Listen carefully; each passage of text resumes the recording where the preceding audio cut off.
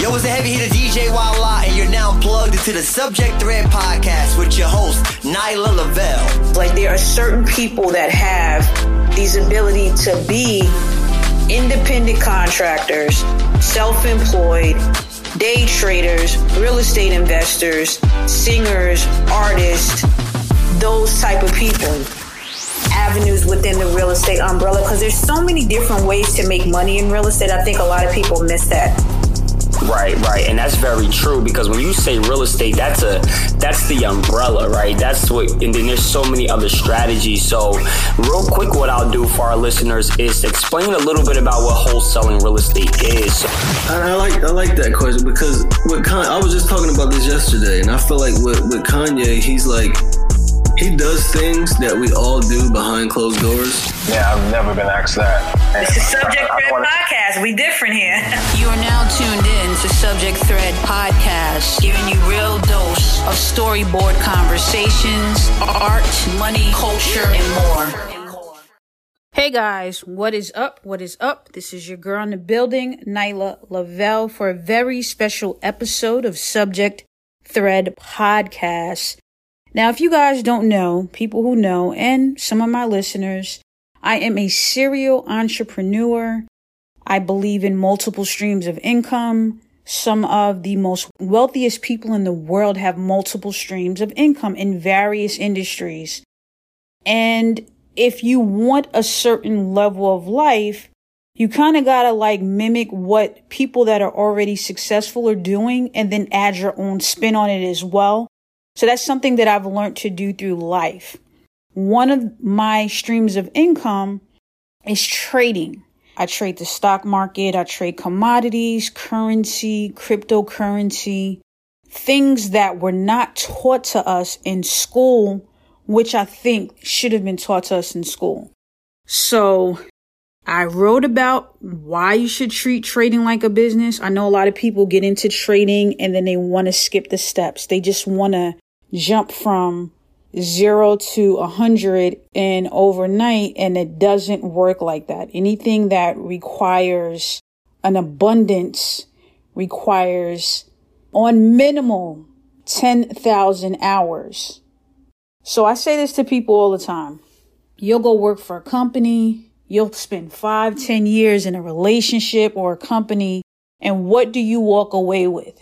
You know what I'm saying? Not to be funny, but when you sit back and you really analyze the situation, what do you walk away with? Especially when you're working for a company. A lot of people, they may invest in that company. They may get stocks, options out of that company, but nothing to really write home about. You know, trading has been going on since the beginning of time.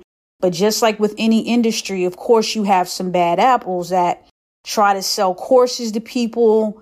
They're not really teaching them, etc., etc. Now, let me be clear. There are teachers out there that are actually selling courses. That are actually teaching people. And if you're going to pay for college or technical school, why can't you pay for learning how to trade, learning how to do real estate, learning how to do taxes, learning how to do hair, technical type of industries that will take you further as far as I'm concerned in your life than you've ever been. So I want to just talk about what I've done to make me successful in trading. I've been trading since 2015, but not serious until I got an alert. I have alerts on my phone that tell me, hey, this is happening in this market right now. Hey, this is happening in the news. So I'm always alerted. But I've been trading since 2015, not serious until I want to say the end of 2017, right at the beginning of 2018. That's when I started taking it seriously. Now, before that, I would invest in stocks, like work for a corporate company. You put your money in a 401k, you diversify it, and then that's it. I did that for years since my early 20s, and I even had a custodial account for my son. So I was smart enough to know that aspect. There are also other accounts that you can have that are college-built accounts where you can have trading done just for your child to go to college. And one day I'll do an episode on that as well. So let me tell you quickly about what I did to curve my learning curve. I started to treat trading like a business, just like with anything else that I do in life. You have to have a level of structure. Even as rebellious that I am, I still understand the need for structure in some environments. There's no way around that. For my rebel heads, for my entrepreneur spirits, for my stubborns, there's certain shit, there's no way around. So I want you to understand that 1 month doesn't make or break you. In trading, you can have a month that's shitty. You can have 2 months that's shitty.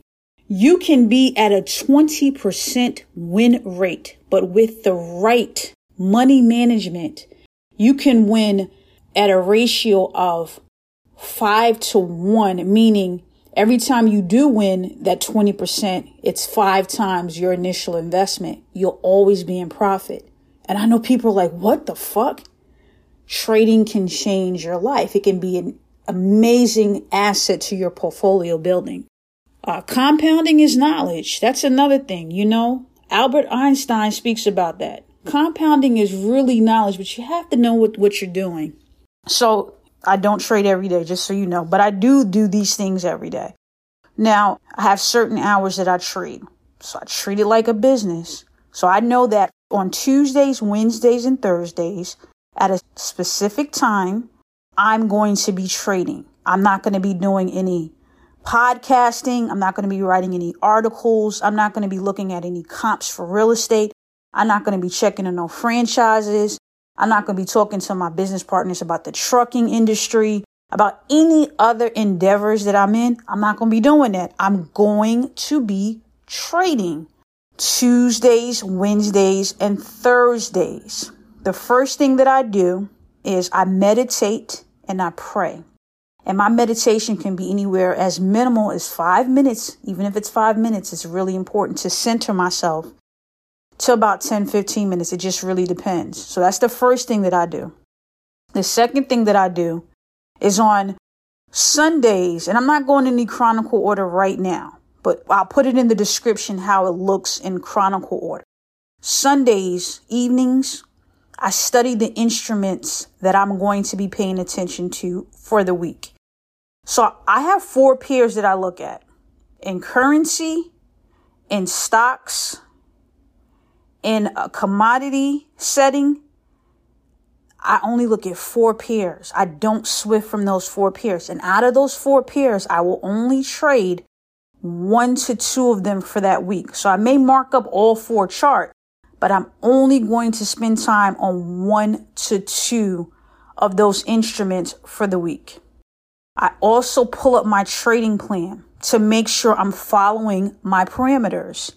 So my parameters could be, hypothetically, if it breaks this level of support or resistance, am I looking for a retracement? Am I looking for the next level? Am I looking for taking it off the 61.8 Fibonacci levels? It has to be a certain factor of why I'm taking the trade. Confluences, a lot of times, I like to have on minimal 2 confluences of my parameters of why I'm taking the trade. So I always pull up my trading plan to make sure I'm following my parameters. Another thing, I set my price alerts via Trading View. If you don't pay for the Trading View Plus plan, which is $19.99 per month, you're doing yourself a disservice as a trader. There's no way around that. I just got to keep it 100% with you. Like, in order for you to be successful, you need to have that, because this is the thing. You can mark up a chart, hit your price levels that you need your pair to hit. And if you're not alerted, how will you know? You're not going to be in front of your chart 24 hours a day. So I have price alerts, which I've designated to go to an email address as well as one of my cell phone numbers that are just designated for trading. So anytime it hits any price point that I've pre-put in, it will alert me. It's essential. It's like a game changer. Also, I have a profit and loss statement. Okay, it's really, really important. A lot of self-employed people have this. So why not have it for your trading? And pretty much it comes up with what lot size I'm using for trading. What instrument am I trading? What am I willing to risk? What percentage? Is it between 1 to 3%? Am I doing an aggressive trade where I'm risking like 5%, which is rare? But I have all of these parameters in my profit and loss statement. How many pips is my stop loss? What am I going for in terms of a take profit? All of it is there. So those are minimal. Those are the things that I do. After each trading session, I journal just a paragraph of how it went. What were the key factors? Even if it was nothing, even if I didn't get a setup that day, I still put it down so that I can go back at the end of the week and I can reflect. If I've won, why did I win? Okay. If I've lost, why did I lose? These are important steps. These are important things.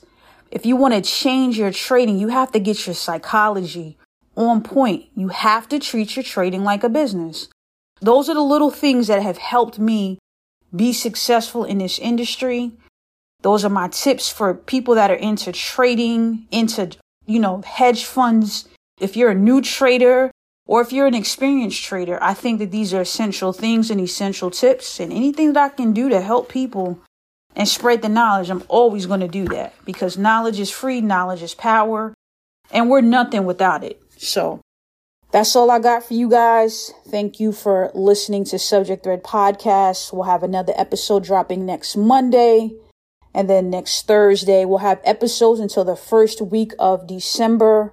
And then after that, we're going on holiday for 3 weeks until season 2, and then we'll pick back up the first week in January 2021. Peace and blessings to all. Make sure to visit us on the web at subjectthreadpodcast.com. And I am signing off. Peace out.